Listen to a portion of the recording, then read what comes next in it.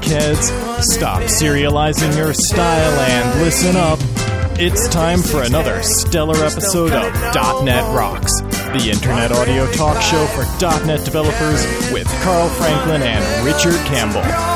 This is Jeff Maciolik, here to announce show number 133 with guest Miguel Castro, recorded live Friday, September 30th, 2005. .NET Rocks is brought to you by Franklin's Net, training developers to work smarter, and now offering hands-on VBNet and ASP.NET classes remotely, online at www.franklins.net. And by Data Dynamics, makers of ActiveReports.net. Simple, powerful, and cost-effective reporting for Windows Forms and ASP.NET web applications, online at www.datadynamics.com. Support is also provided by Code Magazine, the leading independent magazine for .NET developers, online at www.code-magazine.com. And now, the man who is having Dutch Tavern deja vu, Carl Franklin. Thank you, Jeff. This is Carl Franklin here in Bellevue, Washington, with my co-host, my partner in crime, Richard Campbell. How are you, man? Doing fine. We are here at the MVP Summit. Yes, we are, and I've had an amazing time on campus today. You know, the thing that blows my mind about the MVP Summit is half the talks we're talking about deploying Whidbey, which, you know, is cooked now. It's 6 weeks away from shipping. There's not much more to go. But the other half were about Orcus. I mean, their guys are right back at it again. They're on to the next version. No break, no breath, just the next version. Let's go. Right. And did you see any of the keynotes yesterday? Oh, the keynotes were a gas. Ballmer's always great. Although, you know, he seems a lot less angry these days. I think they switched to decaf. He does seem a little... He was really pumped up. I mean, he was funny. I don't think I've ever seen him speak in person before. I've seen Bill, but never saw Steven. He's fun. He's a funny guy. Yeah, he's really got it going on. And last year, I'm equating this to the MVP Summit last year, where Ballmer was almost his ranting self. He was way wound up. This time was a lot calmer, but focused. The other guy I really enjoyed was Jim Alchin, but I always enjoy Alchin. I'm a Banyan Vines fan, so I can't resist Alchin. No, it's going to be interesting to see what happens with the the upper management at Microsoft when he retires. Well, that was the other guy we got to see was Johnson, who's Alchin's replacement. Right now, they're co-presidents, and it's going to be a challenge. You know, very different personalities. Johnson comes from a customer relations background, and now he's going to be moving into the platform. So I do hope he surrounds himself with some great people. He's got some interesting skills, and the product might benefit from it. But he's a very different cat from Jim Alchin. Yeah, he is. I feel like we're watching a football game, like we're here commenting on the goings on here. But we have fun and we go to these events, but a lot of our listeners don't have the luxury of being able to just bop on over to Redmond and hang out at an event like this.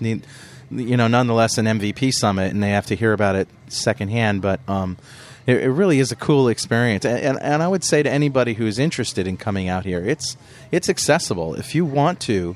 Set up meetings with some of the people at Microsoft. Most of the time, if you just call them up, they're more than willing to meet with people.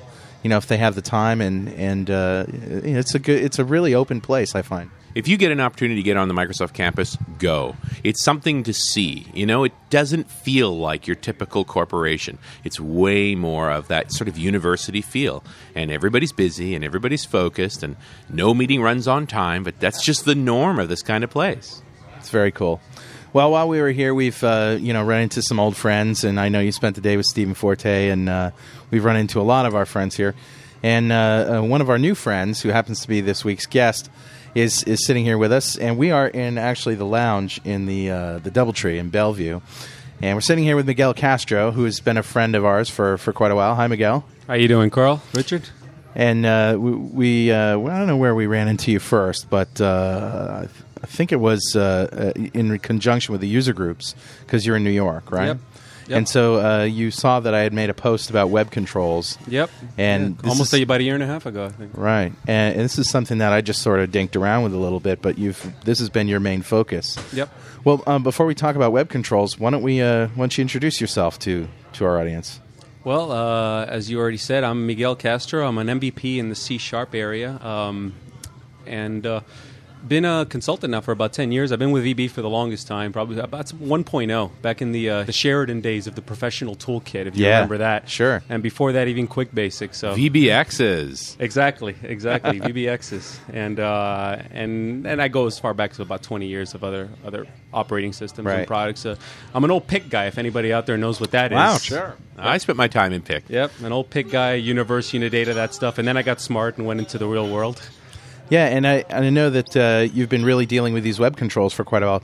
You're an independent consultant, so this is stuff that you've developed on the job, or a little bit of both. The web control thing is something you mostly develop on your own, because one of the reasons that I undertook it is my area of focus and area of study.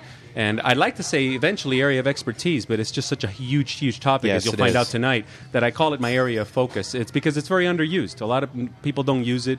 As far as customers in the consulting world, they don't ask for it. Recruiters don't ask for it because they just don't know. And you can very well build an entire site without ever using custom web control. So a lot of people just chose not to go into that area. So I picked it up on my own and just brought it into my customers and my way of doing .NET development. And it's obviously helped you a lot. Otherwise, it wouldn't be such an interesting. Absolutely. Yeah. Well, I'm Saved all about you a lot code of time. reuse and component-oriented stuff, and web controls just brings that into the UI level, which is fantastic. You know, the thing, we should start off by sort of defining web controls, but also by saying how they differ from user controls, which I think is what most ASP.NET developers use and Actually, create. I'm glad that you want to start off that way, because when I do I do a lot of user group talks, and like I said, my focus is web controls, and it's mostly what I talk about, and I write for Code Magazine also, and I write a lot about web controls. And one of the things I like to do in my talks is just get this out up front at the beginning and differentiate user controls from web controls.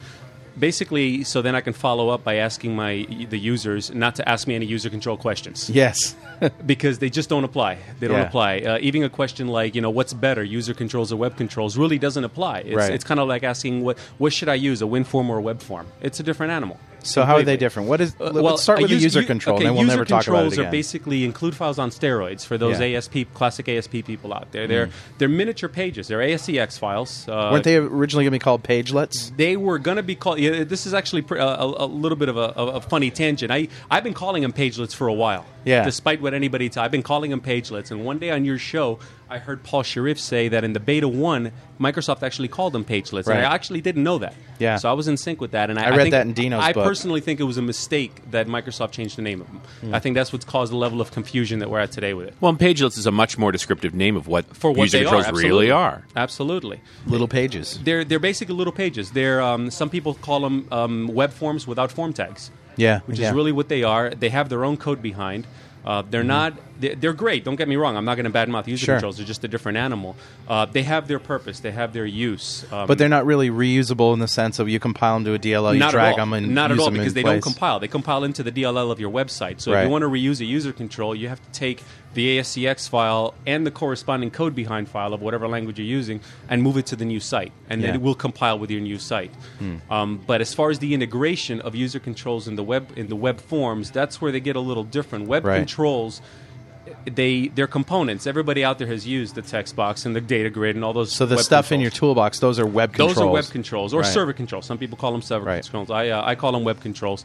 Web controls integrate themselves into the page lifecycle of the page that hosts them, whereas user controls have their own page lifecycle. Now that's interesting. So when something is compiling and running, the user controls compile and run independently of the page? Is that what you're saying? Or they compile with the site, but as far as running, their life cycle starts after the page load event of their hosting page finishes. Sure. Okay. So a lot of what happens is that because they have a code behind page, which is a class, of course, they open themselves up to whatever object orientation you want to add to them, including properties, events, and methods, which is perfectly fine. You can very well do that. But a lot of people don't pay attention to where they are in the life cycle, and that causes problems because you may have a user control that is dynamically setting some properties in itself or some values of its content. I've seen this problem. And then if that user control is used in a web form and that web form's page load accesses the user control's code behind properties and uses it to either call methods or change values or whatever, you don't know what that user control is going to do to itself when it starts running.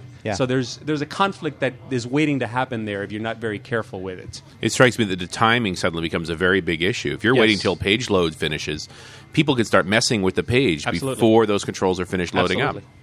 So to recap the life cycle of a page, obviously public sub new, which you I don't think the constructor is in the page. No, by that's default. why I don't think that's one that you really mess with. Yeah, you don't on the even page. mess with it. So you have page init, then page load, Then your page- event. Then the events. Events, Well, there's also fire. the save view state and the load view state that falls in there, but that's a topic unto itself. And then Right. you got after the load, you have the events at fire that caused the postback to happen in the first place. If it was a postback, if it was just the first request and there is no events firing, then you got the pre-render and the Pre-render unload. and the unload, yeah. And so a lot of people, this is just a tangent maybe, but a lot of people don't necessarily know why you would have a pre-render and an unload. But it's all about timing again, That's isn't exactly it? right. It's if you want to add something to the rendering, you can do it before it renders or after it renders. Exactly. And that's why you have a pre-render and a pre-unload, sort of like Exactly. a post-render, if you will. Exactly. And the user controls have the same events. Yeah. So you can get creative and do something in those events with them too. But you always have to keep that in mind when you go back to the events in your page. All right, so here's a great question for you. It might be a meatball question. I know it's a great question. Why do you think it is that more people aren't experimenting, getting into building web controls? My honest answer, because you don't have to. Because, Yeah. like I said, you can write a full, and most people do. Most companies do. And there's a lot of great developers out there with a lot of creativity, but most companies that just have a staff of .NET developers at all different levels, a lot of them are on time crunches, and there are learning curves to this technology, of course. And they just need, big sites put out fast. And the truth is, you can build an entire ASP.NET site, a big site, enterprise level site, without ever doing a single custom web control. It's just not necessary. Right. So to follow up on that question then, why would you ever consider making your own? If you don't First need of all, to, it's a whole why? lot of fun. That's the first thing. It's a whole lot of fun. Okay. It's a very, very, it's a very, very cool way of programming. First of all, but that's obviously not the Sure. efficient thing that a company wants to hear. The reusability is basically the big selling Okay, point. right. Like everything else in .NET or any other language for that purpose. If you want to really architect it and design it well for maximum reusability and maximum Yes. efficiency, there is a slight, development effort involved Yeah. in doing that. That development effort is, first of all, not something a lot of corporations out there want to deal with. Some of them want things out right now. So from an architect standpoint, I could identify pieces of a page that repeat. Where I'm actually filling, Absolutely. like little tables with clusters of controls. Absolutely. That might be a great indication that we could build a web control and reuse all that stuff. Especially if you think you're going to reuse it at a corporate level. And what I mean by that is in another site. Right. Because the first, when you find just a piece of your site that repeats, your first inclination may be to make a user control out of it. I guess the classic example would be a typical navigation device that a corporation would use. Absolutely. Like finding an employee Yep. or locating a Yep, customer. absolutely. That you could build up this control set Yep. that would be reused in multiple pages. In fact, now you're getting into that sort of tools versus app building style inside of your company. Absolutely. The little piece that I post on my blog that I think got you in contact with me was I had built a sort of a shopping cart control. Yep. It's not really a shopping cart control on the back end, but sort of a table that had a product, a description, an item, a quantity, text box, and then an add to cart button, and then it would you could just bind that to a table that had all those things in it using like a template column and a data grid controller and Yep. a repeater or an item, a data list control. And that worked out as a really good example, but I posted it just because I found it so frustrating to try to figure out how to do that. I mean, it wasn't frustrating. It just took me a lot of time. It took me more time than I expected it to take to figure out how to do it. And a lot of the things that I picked up weren't from the help.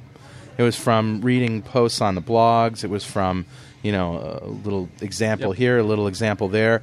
And I found for example, the web control library project template in Visual Studio extremely misleading. You're not. It's not misleading. I got to correct you on that. It's not misleading. It's definitely wrong. I agree with you there. Yeah. It goes to there's three primary types of custom web controls out there right now. There's rendered controls, inherited controls, and composite controls. Rendered, inherited, and composite. Now they're not distinct. Different. They're not. How can I put this? They don't end up with different things, right? It's just exactly. the way that you build they them. end up with the same thing, but Yeah, it's not like you're setting a flag that says this is a composite control. No, not at all. Just 3 different ways of programming them. You want me to go through the 3 Yeah, types? sure. The first one, for example, inherited controls. This is the order that I go through them when I teach them in a class Okay. or in a user group. Sure. The inherited controls are basically just classes that inherit already existing controls out there. Yeah. So you can very well take the Microsoft text box, which is a very, very simple control, and write a class inherit from text box, just like you can in the WinForm world. This Right. is visually akin to the WinForm world. Right. And if you put that class, if you compile it and put that in your toolbox, you got a text box that's identical to the Microsoft one. From there on, you can add whatever you want to it. That's the simplest kind of quick web control, and when you need to write something to just simply extend something that's already out there, Okay. you would use this technique. The rendered control is the one that the Microsoft Yes. template has. Which is pretty much a dead end, I think. It all depends. It's not the one that you're going to be using 99% of the time. Okay. The rendered control is probably the fastest type of control out there, simply because you have direct access to the rendering engine, to the HTML rendering Right. engine. By overriding the render method. Yeah. And you're writing the HTML directly out there. You're doing everything in very small baby steps. You're Right. producing HTML. You're wiring things to the post-back event handler mechanism. You're doing everything on your own. The styling, you have to build the styling yourself. So arguably the most difficult style of control to build. Yes, it is. And with it, and and that's why, time-consuming. and that's why I call it misleading, because it implies that this is the way you're going to build web controls Correct. most of the time.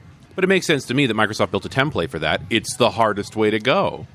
But I don't think. I think I've always used that template. The first thing I do is that I add the web. The only reason I add that template is so it gives me the import statements that I need right away, Right, and then right. I clear the entire thing and I Right. go with my own. So the composite control is the one. The composite the cool control one. is a control that has a controls collection, as all controls do, and it is made up of one or more child controls, or a hierarchy of controls, for that matter. So this would be your corporate navigation control, that kind of Basically. thing, where you bring a bunch of controls Sure. together. Sure. Yeah, you basically start with a table, and then you create a table row, Yep. and then you add table columns, Yep. and each of those table columns has a controls collection. Yep. And you add buttons and tool. And, Now you know, keep in the mind, things. at the final level, you're always going to get down to the rendered control. Right. If you write a composite control that has 5 text boxes, 6 labels, and even a data grid, which Yeah. is totally possible, Yeah. the text boxes are rendered controls, because the data grid is not. The data grid is a composite control. It's made Right. up of other controls within it. Yeah. But at its simplest level, you're always going to get down to the rendering, to the rendered controls.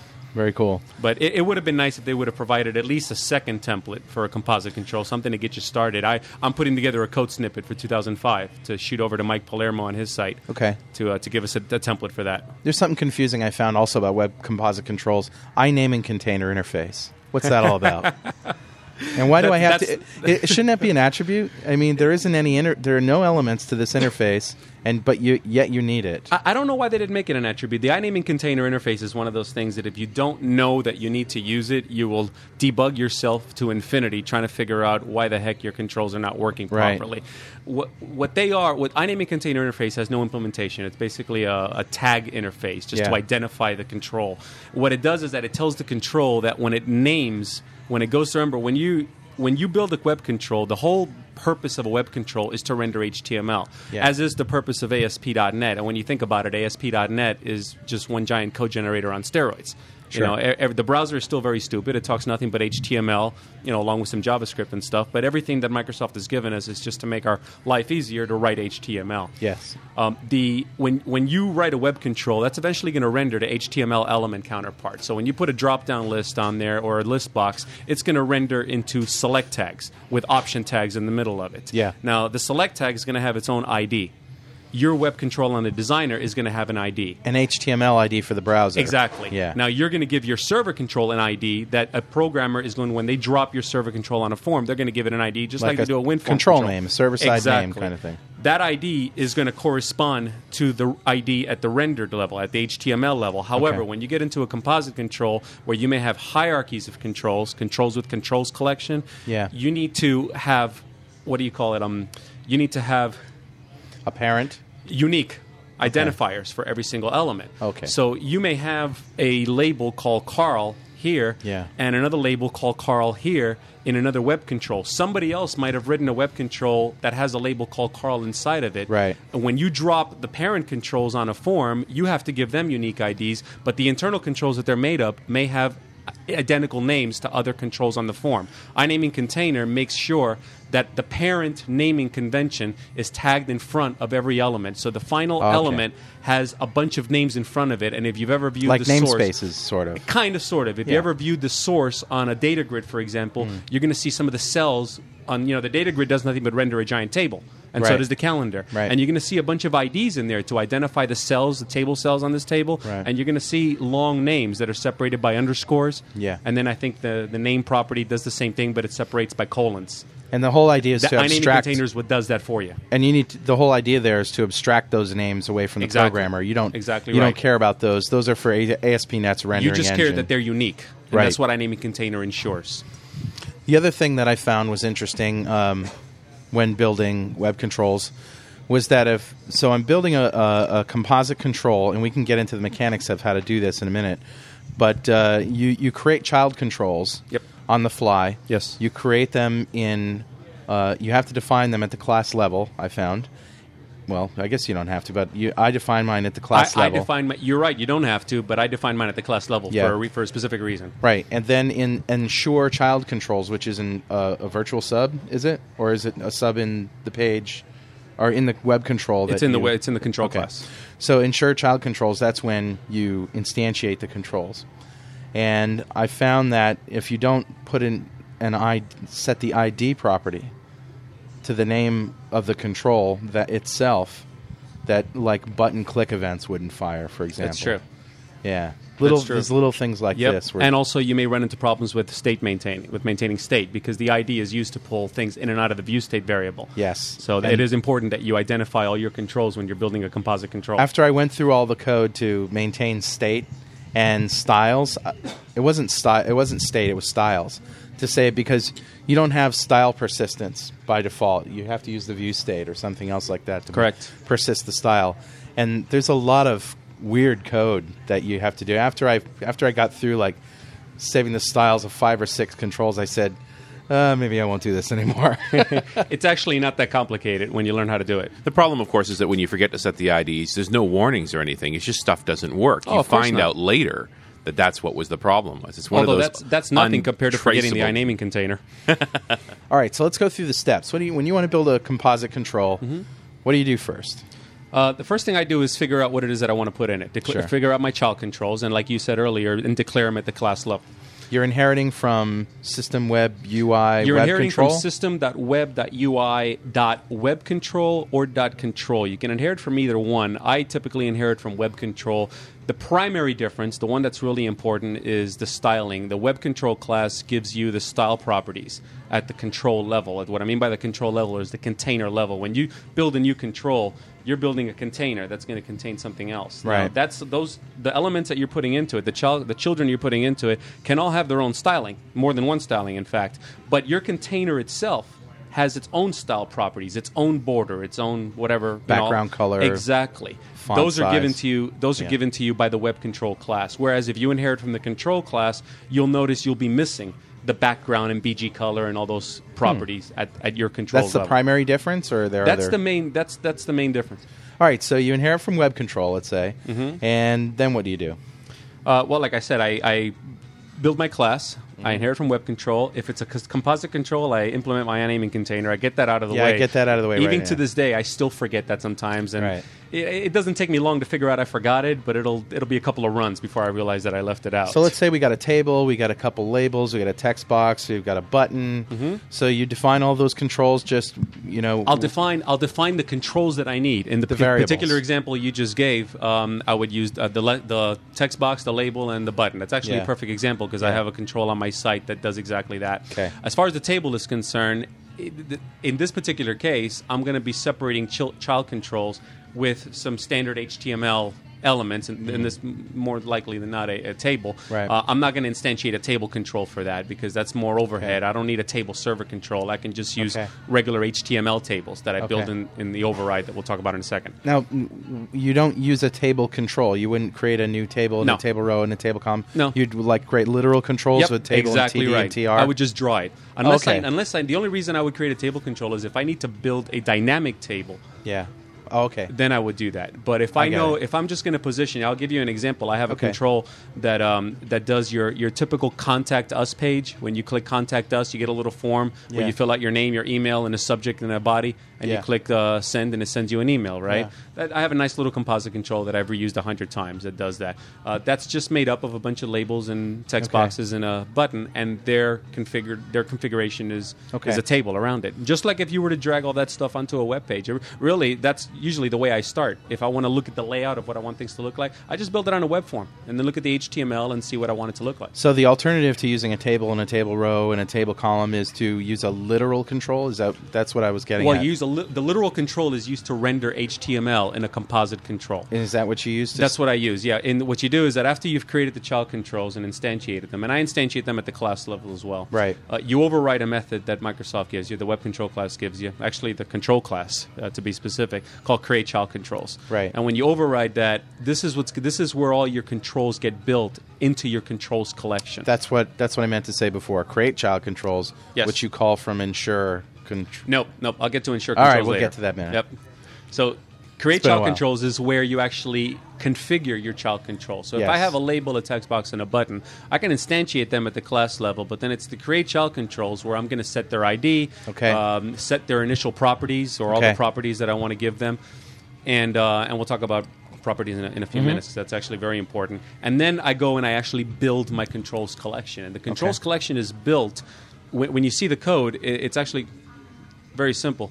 The controls collection is built by a combination of rendering your child controls and rendering literal controls. A literal control is an actual object. It's called literal control, and it takes one argument in its constructor, and that argument is any HTML text. Whatever you put in there is going to be outputted to the browser by the web directly. Control. Exactly. So if I'm following this right, when you are tinkering this together, you start with just a regular web page, and you pull a regular web form, and you pull your controls together. Then you take a look at the HTML, and you're basically looking at, well, what settings have I got here that I'm going to put into the instantiation events? Sometimes not even as much as a web form. Sometimes I'll open up Home Site, and I'll just draw an HTML page. Yeah, that's what I was thinking. Wherever I plan to put my labels and stuff, I don't need to drag controls into there. I just put a little comment saying my control goes here. The reason I start with HTML is because if I have a lot of table stuff or layout stuff around it, I want to visualize what it's going to look like instead of just going right to code. Right. And that's just one technique. Some people may decide to just go right to the code and wing it. And I've done that myself also. Well, it's a technique that would appeal to me. I'm prone to working exactly the same way. Noodle together the little piece you want, look at it, you're happy with it, and then lift that out and put it into the system you want to work in. Okay, so create controls is where you configure, you set the ID properties. And all the properties that you want. And all the properties that... Yep. Okay. And maybe not ones that are going to change, or...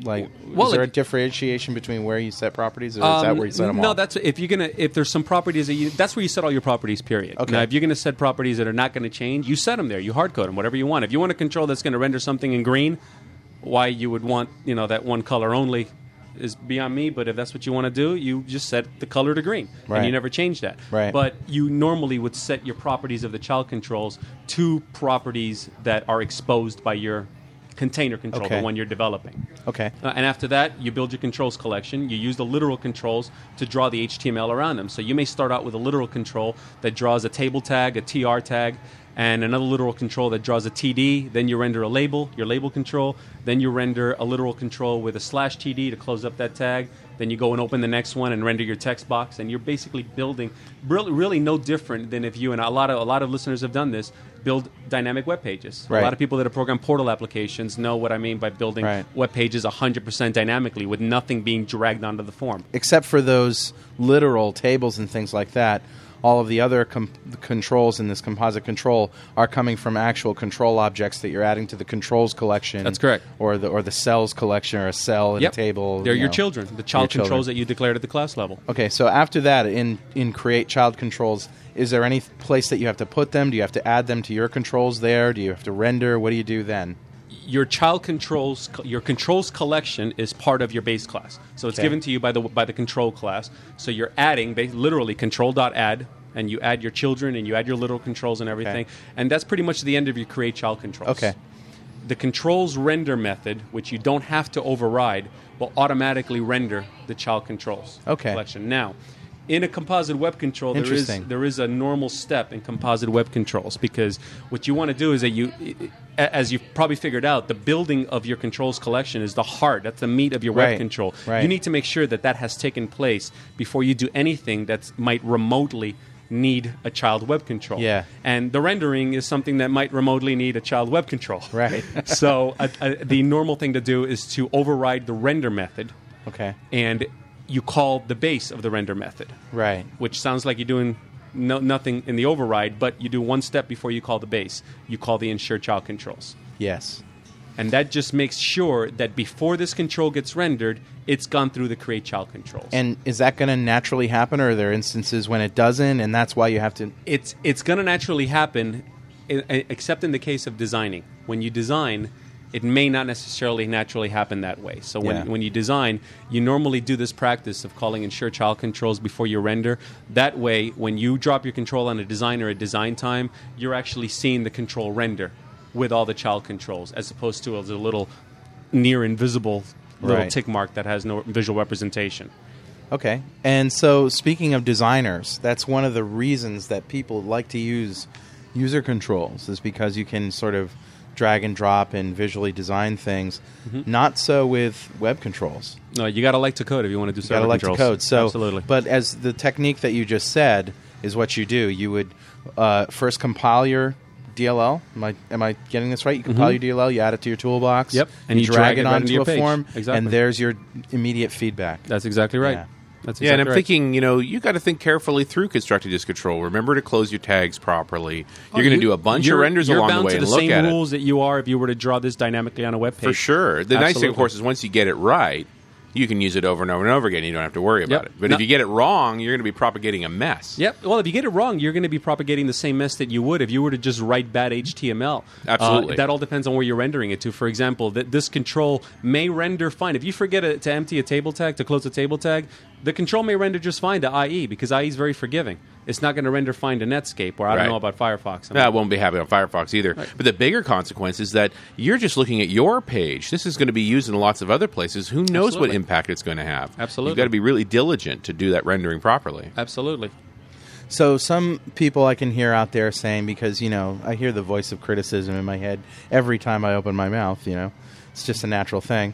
Some people out there might be thinking you should probably stay away from using literal controls, even for tables.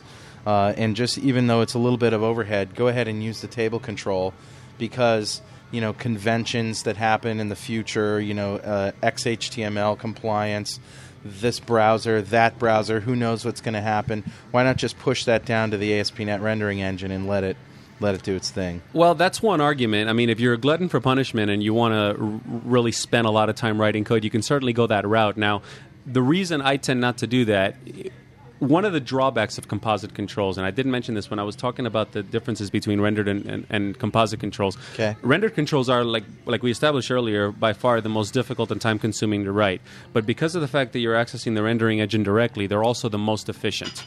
There's virtually no object instantiation going on there at all. Yep. Everything you have full access to the HTML engine, and you're writing HTML right out. So they're very, very fast. You're also taking responsibility for handling all those absolutely. different versions of browsers and so Absolutely. forth. This is now your problem. Absolutely, absolutely. On a composite control, you have the drag of object instantiation, which is a hit. Now, I can hear those voices out there too, Carl. Sure, yeah. Now people are saying, well, you don't want to write a big composite control because it's going to instantiate too many objects, or it's going to be too slow on my web form. Sure. The decision has to be weighed as to let me put it this way: your site design has to come into the picture here. Yes, I've done some benchmarking, and as far as the difference between a rendered control and a composite control, in my opinion, this statement's going to get me into a whole lot of trouble with some of your callers probably. I think the difference is negligible. Yeah. I don't think it's worth saying, no, I'm staying away from doing this because I don't want to instantiate too many child controls. Well, and maybe it's not negligible, but is it worth the extra headache, right? I don't believe so. Yeah. I think the performance of a developer is just as important as the performance of an application. One thing I've learned since I've started with .NET, and even started with .NET Rocks, over the years, I've learned that readability and maintainability is more important than a nanosecond here, a millisecond there. And that segues back to your question about using table controls instead of literal controls. I personally think it's easier to read. If you don't need to instantiate table server controls and take advantage of their object model, if you can just get away, if you're using the table simply to do the layout of your child controls, doing them in literal controls, you're reading the HTML right there. You can see exactly what's going on, and it's much easier to follow. I can understand that position. My position would be you spend your time writing the literal strings for the table. I spend my time instantiating and adding to the table's collection. It can be six in one hand, half a dozen in the other. Probably. And as a guy who's dealt with lots of high-load websites, processor load on web servers isn't the issue. I/O load is. So what matters is the bytes traveling over the wire, not the number of objects being instantiated. I can deal with that. Memory is cheap. Processing power is cheap. Network bandwidth is difficult to deal with. It's the limiting factor. So I'm much more prone to higher maintainability code that I can write faster, tweak more often because I'm not spending so much time tinkering with it, and then getting beefier servers when necessary, because I'm always strangled on bandwidth before I run out of horsepower. Both solutions are going to bring the same results down the pipe. We may have just wasted 15 minutes on a non-issue too. So that's all right. So let's get back to the other issues of web controls. What are some of the coolest web controls that you've seen out there in the marketplace? That we've had Peter Bloom on the show before, and I'm a big fan of his controls. As am I. Are there any other? I mean, besides like in the Telerik and the big guys that are doing these big suites of great controls? Are there any other gems out there that we don't know about that you've seen over the years? Well, I was going to bring up Peter Bloom as an example because I've used his controls. I have a lot of admiration for his work. He's done some really nice things. He does a lot of great. His date package is it works very nice without having to post back and drawing the calendar on a post back or anything like that, which is very nice. I've seen a lot of little things here and there. If you go to ASP.NET forums and go to their control gallery, there's a lot of really good control developers out there just putting free stuff out there for people to try. I've seen let's see. Wow. Have you sseen Telerik stuff? They're a sponsor of the show. Off the top of my head right now. They're a sponsor of the show. We use their menu for the .NET Rocks website, and they've got some really cool stuff that they're doing with. I saw a demo of theirs at PDC where they have a whole web page that looks like Outlook, and it's using sort of asynchronous calls back and forth to do all these great UI things that you really. You really have to scratch your head and wonder if you're looking at a lot of them are actually very Ajax-esque. Yeah, but I don't really know if it's actually, Ajax is in the web control, in the .NET web control market, Ajax is still a very new technology. Yeah. So a lot of those companies, I can't say specifically about Telerik, and I don't want to misrepresent them because I don't know. I can tell you Infragistics, for example, and DevExpress, they do their magic using client-side stuff. Yeah. Controls, like I said, they're big code generators. So controls not only don't have to render HTML, but they can render JavaScript as well. Right. And wire that JavaScript into the HTML elements that they themselves are rendering, and that's how they accomplish a lot of their client-side functionality. That's how companies like Infragistics and DevExpress have the grids that actually have the tree-type functionality within the grid where a subgrid can expand right off a main grid. All that's done with JavaScript. So, and we should also probably define Ajax, even though we've talked about it on the show before, asynchronous JavaScript and XML. Yeah, and it's just a technology that's finding its way into web controls. It's finding its way into ASP.NET 2.0. At a very fast pace. At a very fast pace. Probably the killer app is Google. Yeah, Google's Maps is the big killer app. But the funny part is that the XML HTTP call has been around since HTML4. Yeah, and I know you said you've been doing stuff with it since before .NET. Oh, yeah, like 1998 we were doing these sorts of things. We just didn't go as nuts as some people are. Right. So basically the whole idea is that you can make asynchronous calls that don't disrupt the whole page. Yeah. And I was also doing that with dynamic HTML using hidden iframes. And in fact, the smart navigation property of an ASP.NET page installs a hidden iframe, and then it posts back data into that frame without having to refresh the whole page. Sort of the precursor to the Ajax phenomenon. So. Yep. There's probably even more than that as far as solutions out there. It all has to do with how creative some people get with doing this stuff. If you've done it before in an HTML page, if you've messed around, when I write controls that incorporate a lot of cool client-side stuff, going back to what you like, Richard, I start out in HTML and write out my JavaScript and get everything working fine. Then I package it up. So there's my point is there's probably more than one creative solution on how to get that kind of effect out there. Ajax is by far the coolest and the newest in the trends, but I haven't done enough with Ajax to actually talk too intelligently about it. I'm looking forward to getting in the trenches with it. Yeah, it seems like it'd be a good fit in the web control space. Well, it already is. Yeah. And ASP.NET 2.0 uses a lot of that, incorporates a lot of Ajax technology in some web control. Makes it a lot easier to do. Absolutely.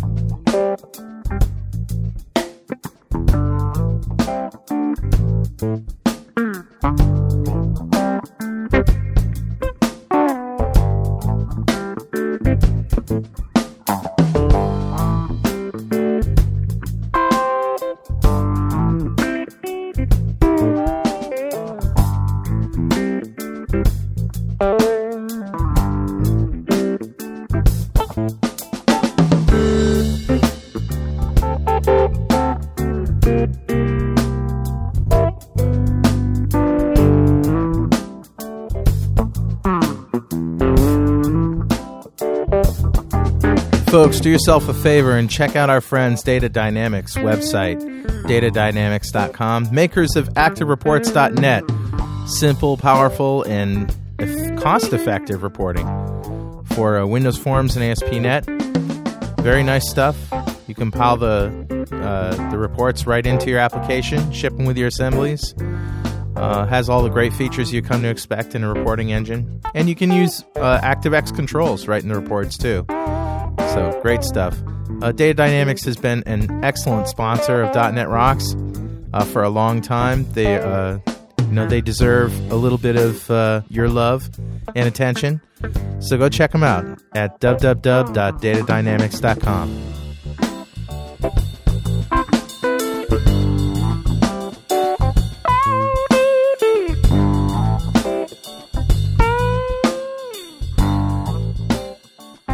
Another thing that I like about using web controls in general is that, when people think about third-party controls, they usually think about, got to ship it with a client and all that stuff. But a web control, since it's a server-based control, it's almost a no-brainer. I mean, you install it on the server, you test it, it stays on the server. Yep. It renders whatever that goes out to the browser to do its magic. That's correct. I've seen great stuff. Metabuilders.com, that Andy Smith site?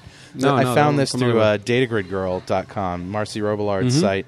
He's a guy who did a whole bunch of free controls. This guy had a slogan on his website last year. I think he became more professional this year. But I guess he's selling product. But he used to have a slogan on his website: "Sleep, the best 10 hours of the week." I love that. I love Peter Bloom's slogan: "Start out with better controls, end with better sites." Now, this is a guy who's an entrepreneur, right? He's in Boston. He makes his living completely off of creating and selling web controls, and most of them are like $50 a piece. Yeah, yeah, very cool, good stuff. So, what about you? What are some of the most interesting web controls that you've developed personally? Let's see.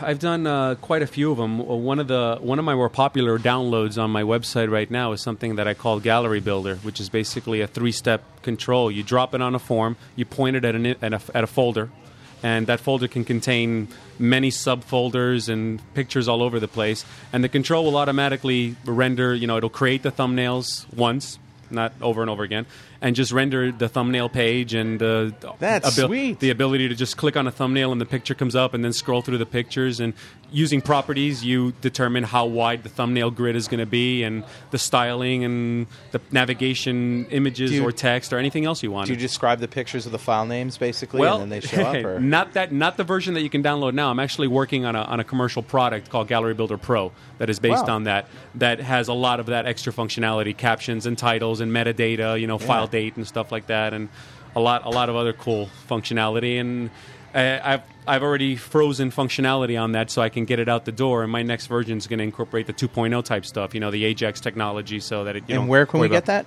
The free version, you can get that on .netdude.com. Just go to the download section. .netdude. .netdude.com. DOTNETDUDE. That's it, baby. .com. That's it.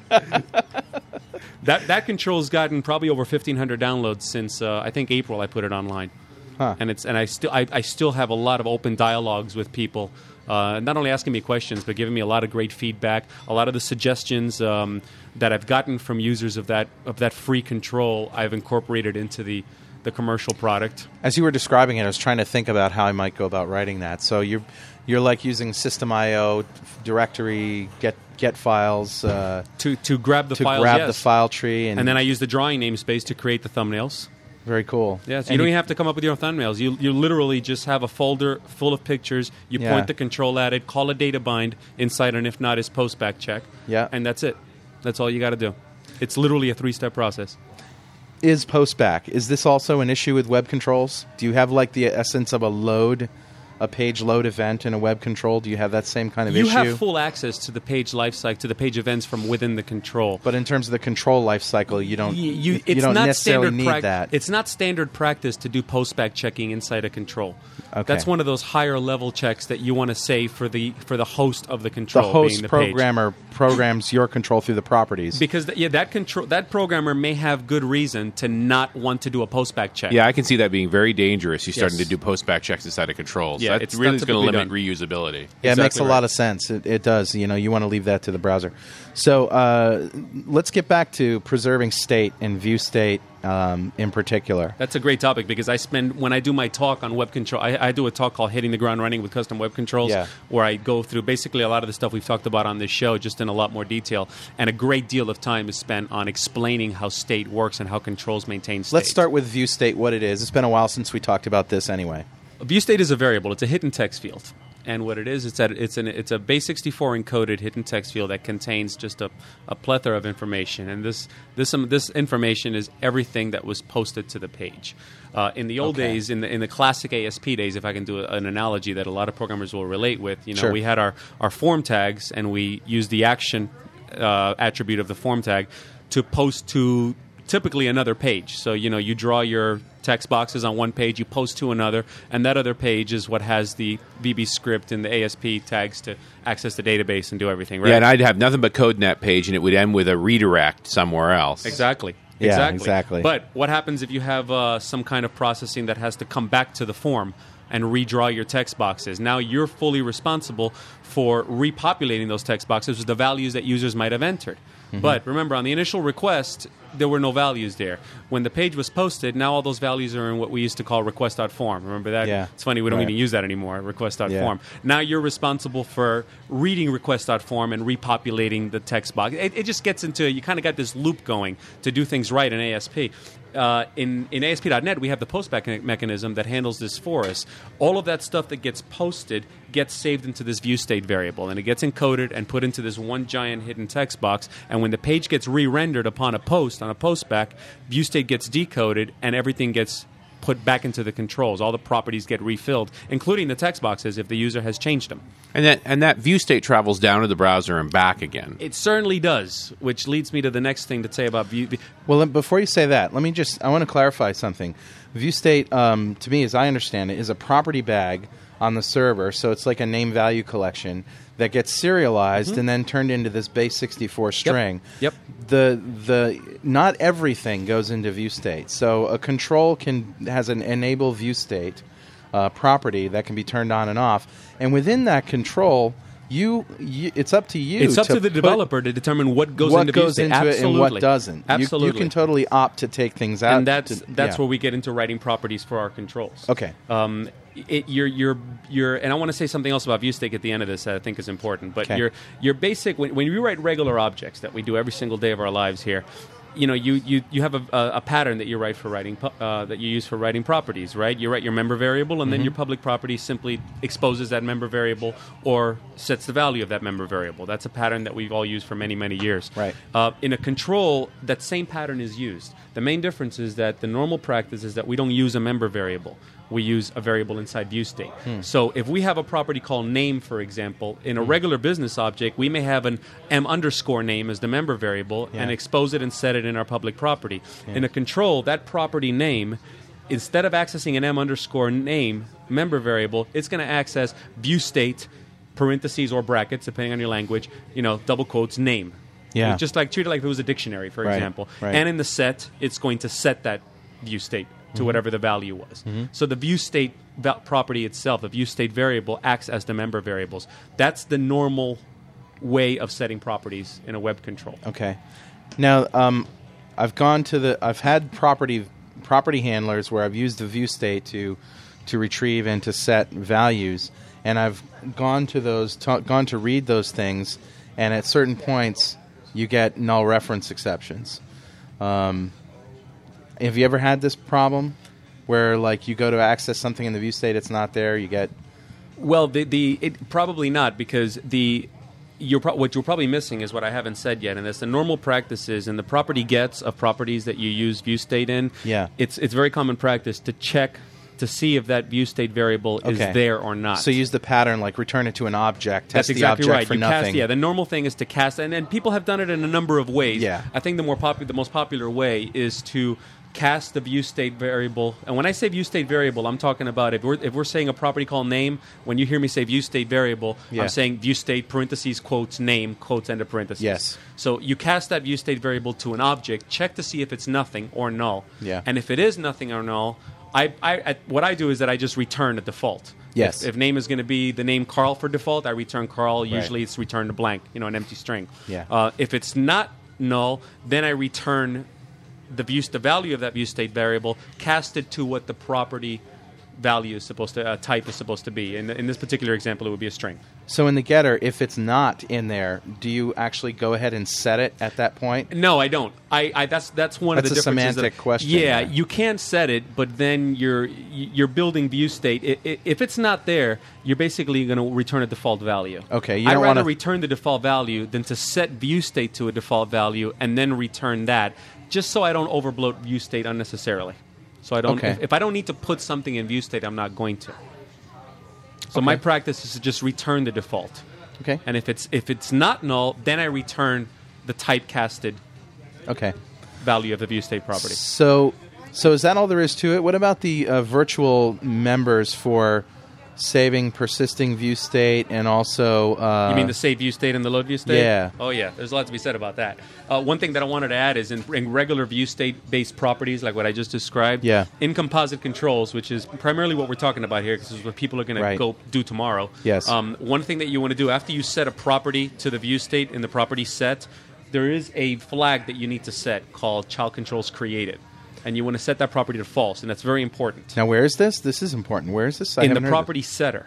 In the property setter. After you, whether it's VB or C#, in the property setter, after you've set, the property getter returns a value of viewState. The property set sets your value of viewState. Okay. After you've set that value, you need to set the child controls created property to false. What that does is that ensures... It's like a dirty flag. Exactly. That ensures that before that control is re-rendered, the create child controls is going to run. You know what? This is something I have not done. That is very important for design time. At runtime, it's going to run. The create child controls is going to run before your page gets rendered. Interesting. But at design time, that's what ensures that you have the good design time experience you want. So when you have a control on your web form designer and you go to the property browser and change a property that is going to alter the visualization of that control, you want to see that alteration happen right away. I'm having flashbacks of the whole ActiveX user control experience of design time and run time. Oh. That's it. Yeah.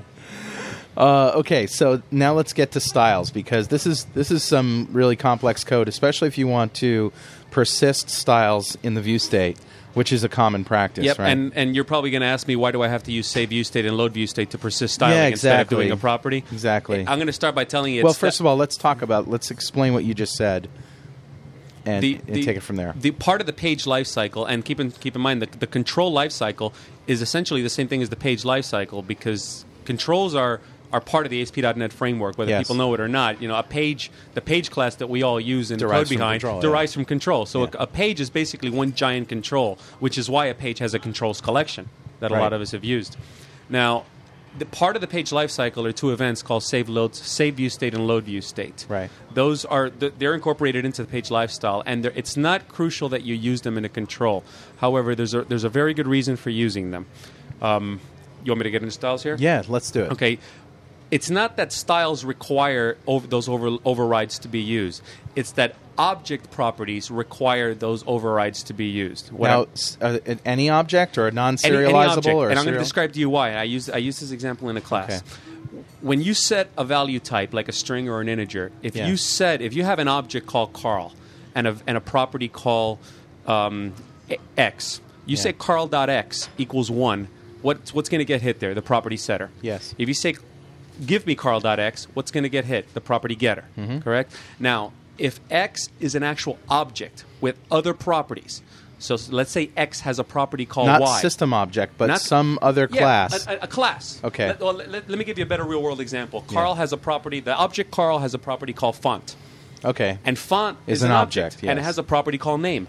It's not. In other words, by object you mean not a intrinsic value like a string or an integer. Exactly. Now, if I were to write that property called my font is the name of the property, and it's a type font. If I were to write a regular property statement with the type of font, and it's called my font. If I were to give you a regular getter and setter and use the same view state storage mechanism that we described earlier, everything seems fine and dandy in the surface. But here's a question for you. If I were to say carl.myfont.name equals Verdana, tell me what gets hit, the getter or the setter of the my font property? The getter will, because first you have to resolve the font, and then you resolve the...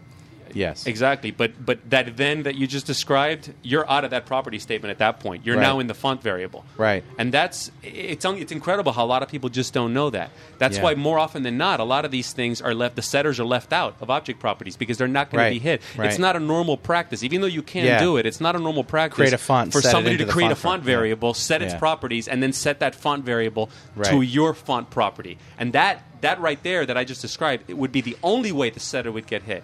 But if you were to say carl.myfont.name equals, you're never hitting the setter of your myfont property, only the getter. So therein lies the problem. What happens if you use the standard view state protocol I just gave you? Yes. That myfont value is never going to get put into the view state variable because your setter is never getting hit. So you need another solution. And that's where the save view state and load view state overrides come in. Okay. That makes sense. So and that's why styles are persisted in those styles are objects, and they're objects with multiple fonts and all this other stuff. So the save view state and load view state, these are overridable subs. By default, they do what? What do they do in their base implementation? So basically, you got the save view state and the load view state. Those two methods get hit in the page lifecycle. The first one that gets hit is the save view state. Okay. And what happens there is that you need to build the save view state has a return property of an object. So it's expecting an object to be returned. That object is what ASP.NET is going to shove into the view state variable. I see. So you have to build the state how you want it to look like. So that's internally where the view state gets built and returned to ASP.NET. Exactly. Now, a simple example is I just showed you how to build properties using the view state variable, a simple property like name, which is a string. You can go the save view state, load view state route with a simple property as well. You can use a member variable, m_name, which does not get persisted at the property statement now, and you can persist it in the save view state instead. And what you would do is that you would actually build an array of object types.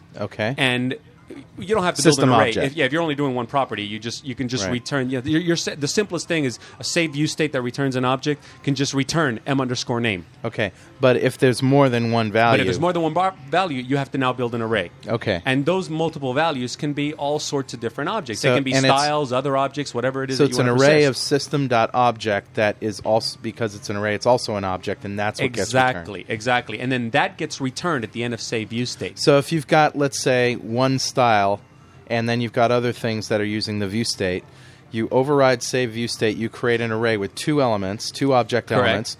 The first one is what? My base.save view state? The first one is, the standard is to always call the base. All right. Because you never know where your control is getting called from. Your control may be encapsulated somewhere else, or it may be inherited by another control. So it's always safe to call base first. So essentially, That's called working and playing well with others. Exactly. And at the end, so when you this is probably one of the most confusing things I have to explain when I teach this class.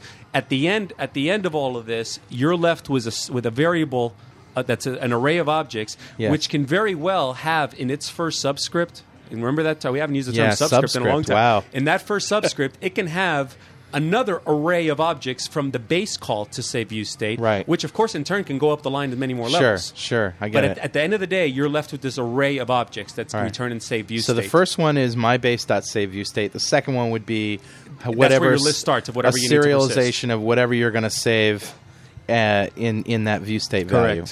So if I've got one style property, let's say I got a font property and a style property, now I'm going to create an array with 3 elements. Exactly. The first one's the base, the second one's my style. Exactly. And the fourth. So is that something I can just put the style in that value as an object, or do I have to serialize it, or what's the story there? It all depends on the object. Okay. First of all, the rule of thumb for putting something in view state is that it has to be serializable. Okay. Now, what does that mean? Serializable, it means that either has to be tagged as serializable or it has to implement iSerializable interface. Okay. So it has to be a serializable attribute. Now, some property or variable. Object. Some variables get a little more complex. Yeah. The style variable, which is what we base our styles from, is such a variable. The style variable may do a lot of other things within it and handle its own state in a very specific way. Interesting. Now, what that means is that, and this is where it gets a little hairy, Microsoft gives us another interface called iState Manager, which you can implement in a custom class. It's all coming back to me now, Miguel. If you implement iState Manager, you're given the load view state and save view state methods. That's where they come from, iState Manager. Okay. And then what this means is that a class that implements iState Manager can have their own custom implementation of save view state and load view state. Now, when you... And the style has that. Style has that. That's correct. So now when you're persisting style, your style property into the save view state of your control, you don't just want to say equals this. You want to let the style determine how it persists itself. So what you're doing is that the normal thing to do is to set whatever subscript of our array we're setting it to equals the save view state method of the style object. So does that mean you cast the style object to the iState Manager? It's protected, and then, so you have to cast it. And then do a dot save view state and return that. Okay. That's exactly right. And Very by doing that, it's not. It's more complicated than just if you were saving an array list, for example. An array list is serializable, so you can just say your subscript variable equals the array list, and that's it. Right. But the style may do some stuff in there that it wants to handle its own itself. state. Yeah, exactly. Okay. Yeah. So since I told you earlier, the save view state returns an object.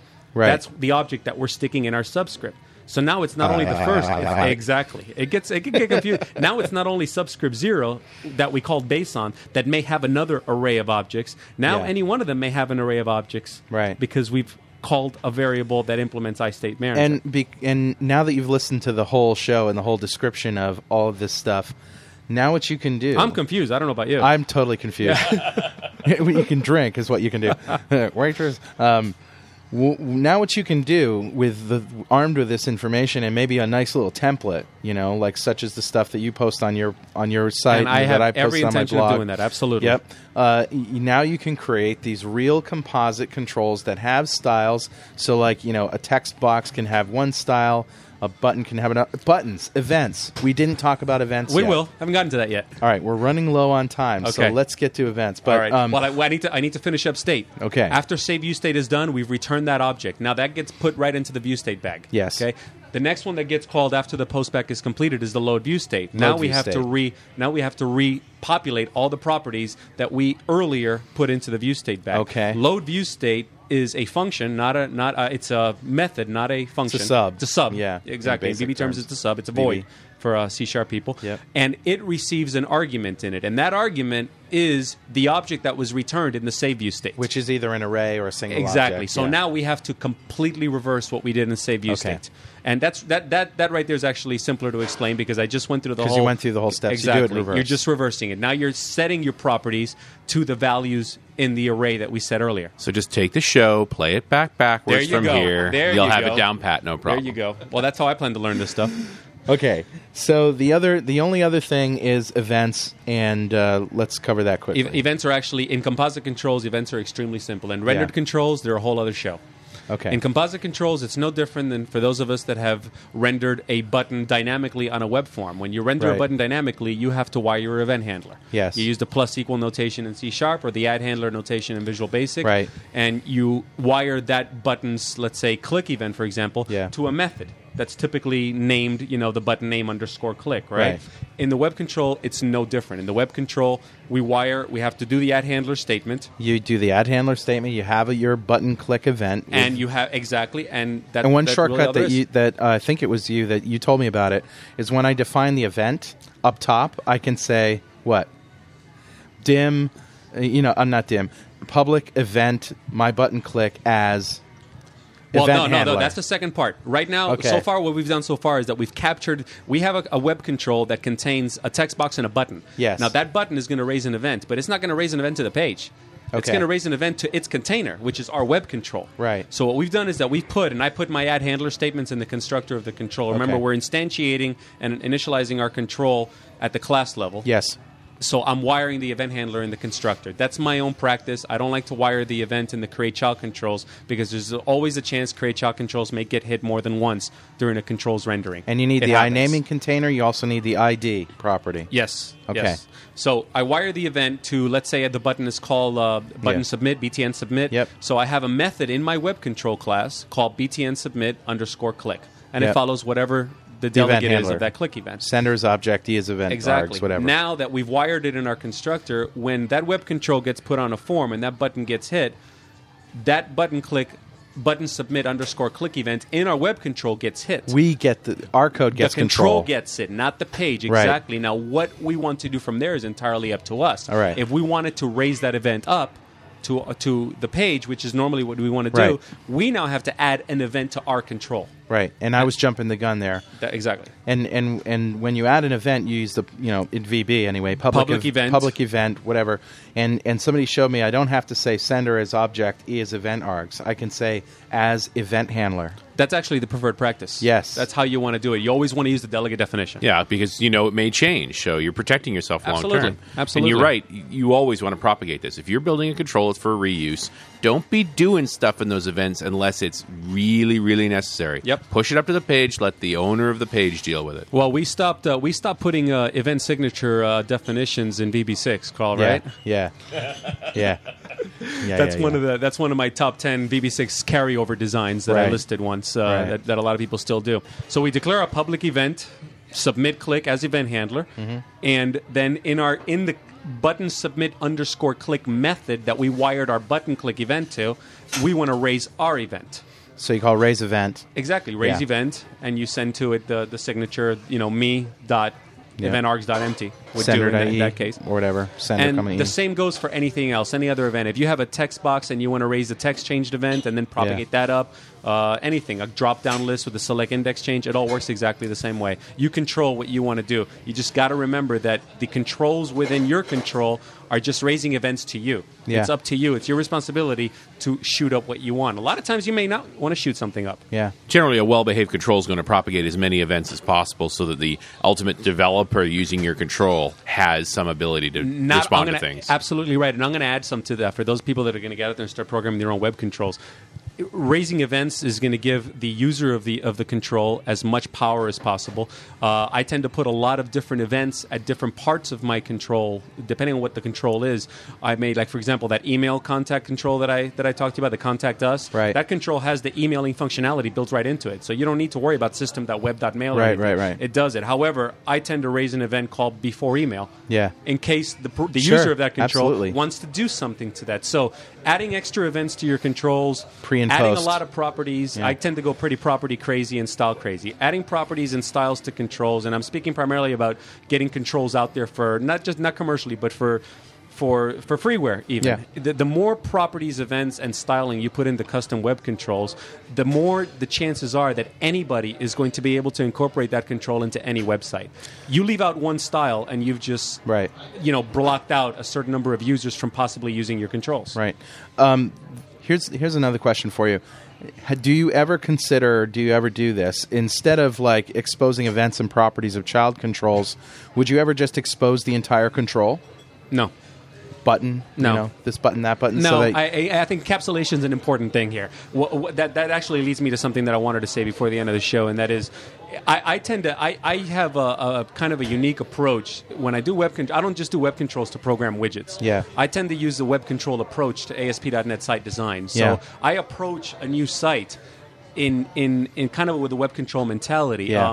A perfect example is Rob Howard and the guys at Telegen, Rob Yeah. and Scott Watermass, Right. doing an incredible job with Community Server. Community If Server. you look at the code for Community Server, the entire thing is controls. web control based. Yeah. And Yeah. the secret behind that, the reason behind that is well, there's multiple reasons. I'm sure Rod can probably have a whole show on listing his reasons. But in my opinion, number one, you have access to kind of a toolkit situation Sure. where if you wanted to add just a part of their forums to your homepage, you Yeah. can do so by drag and dropping.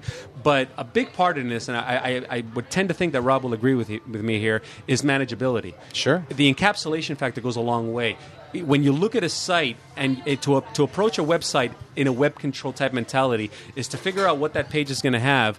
Not only how many times can you reuse something, but what part of the site can get too complex Yes. and too overbloated with controls Yeah. to manage at the page level. Yeah. And I may actually take that, even if I never reuse that, I may Yeah. actually take that and put it in a control Yeah. for manageability. Just Right. so at that point, all I have to deal with for that little portion of the page, everything that I have to deal with is in that control. Sure. And by It's- the time it gets to the page has virtually no code on it. Sure. And it goes a long way for manageability.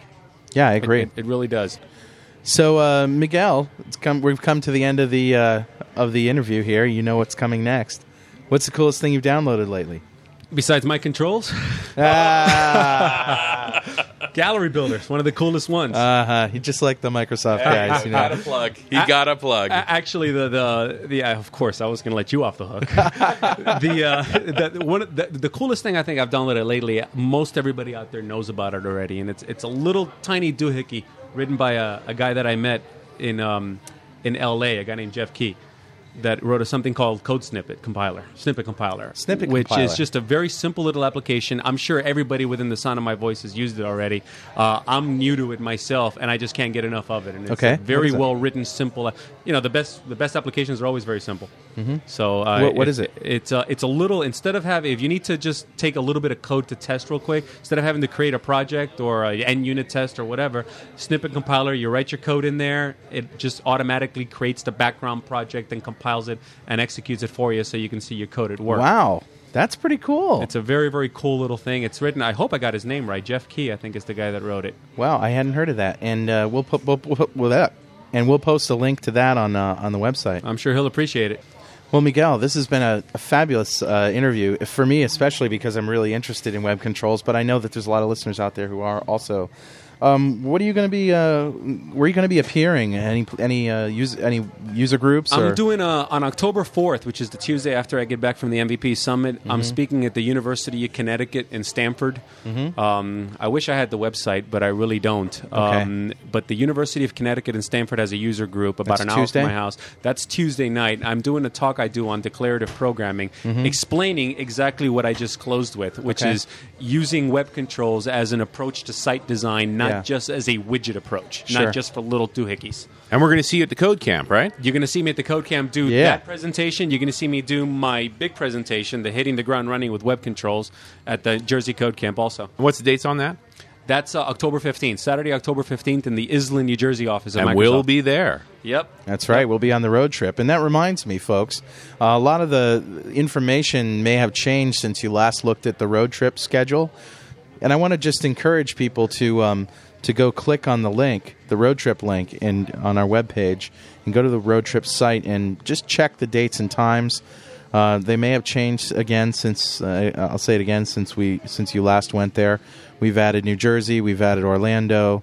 We're going to have fun. And we're still looking for more interviews to do on the road. So if you've got some web apps out there or some VB apps of any kind, we'd love to talk to you, whether it's 2003 or 2005. Doesn't matter to us. We just want to get the stories from the road of developers building apps. So if you're coming to our show, by all means, fire us an email at .netrocks@franklins.net. Yeah. Well, another fabulous show. Miguel, you have any last-minute words of wisdom you want to impart on our audience? Yeah, one of the reasons that I've attacked this as my area of focus is because this is really underused, and not enough people are doing this. And it's one of the greatest things that ASP.NET has given us. And the folks in Redmond actually worked very hard to give us this kind of reusability, this kind of object-oriented approach at the presentation layer that we really didn't have in the past. And I just encourage people to get out there and do it. Feel free to email me, and I can chat about this stuff for a long time, as I've probably demonstrated already. And I love to continue dialogues with people that I meet at user groups, and I get emails all the time. Hey, look at this cool control I did. Can you help me out?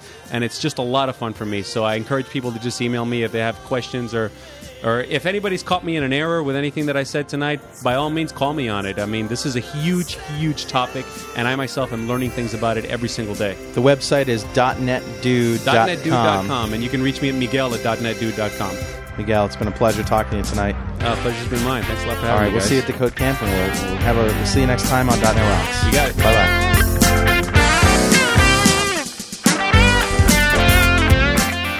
.NET Rocks can be found online at www.dotnetrocks.com and at msdn.microsoft.com/dotnetrocks. .NET Rocks is edited each week by Jeff Maciolik, that's me, and Carl Franklin, who is also executive producer.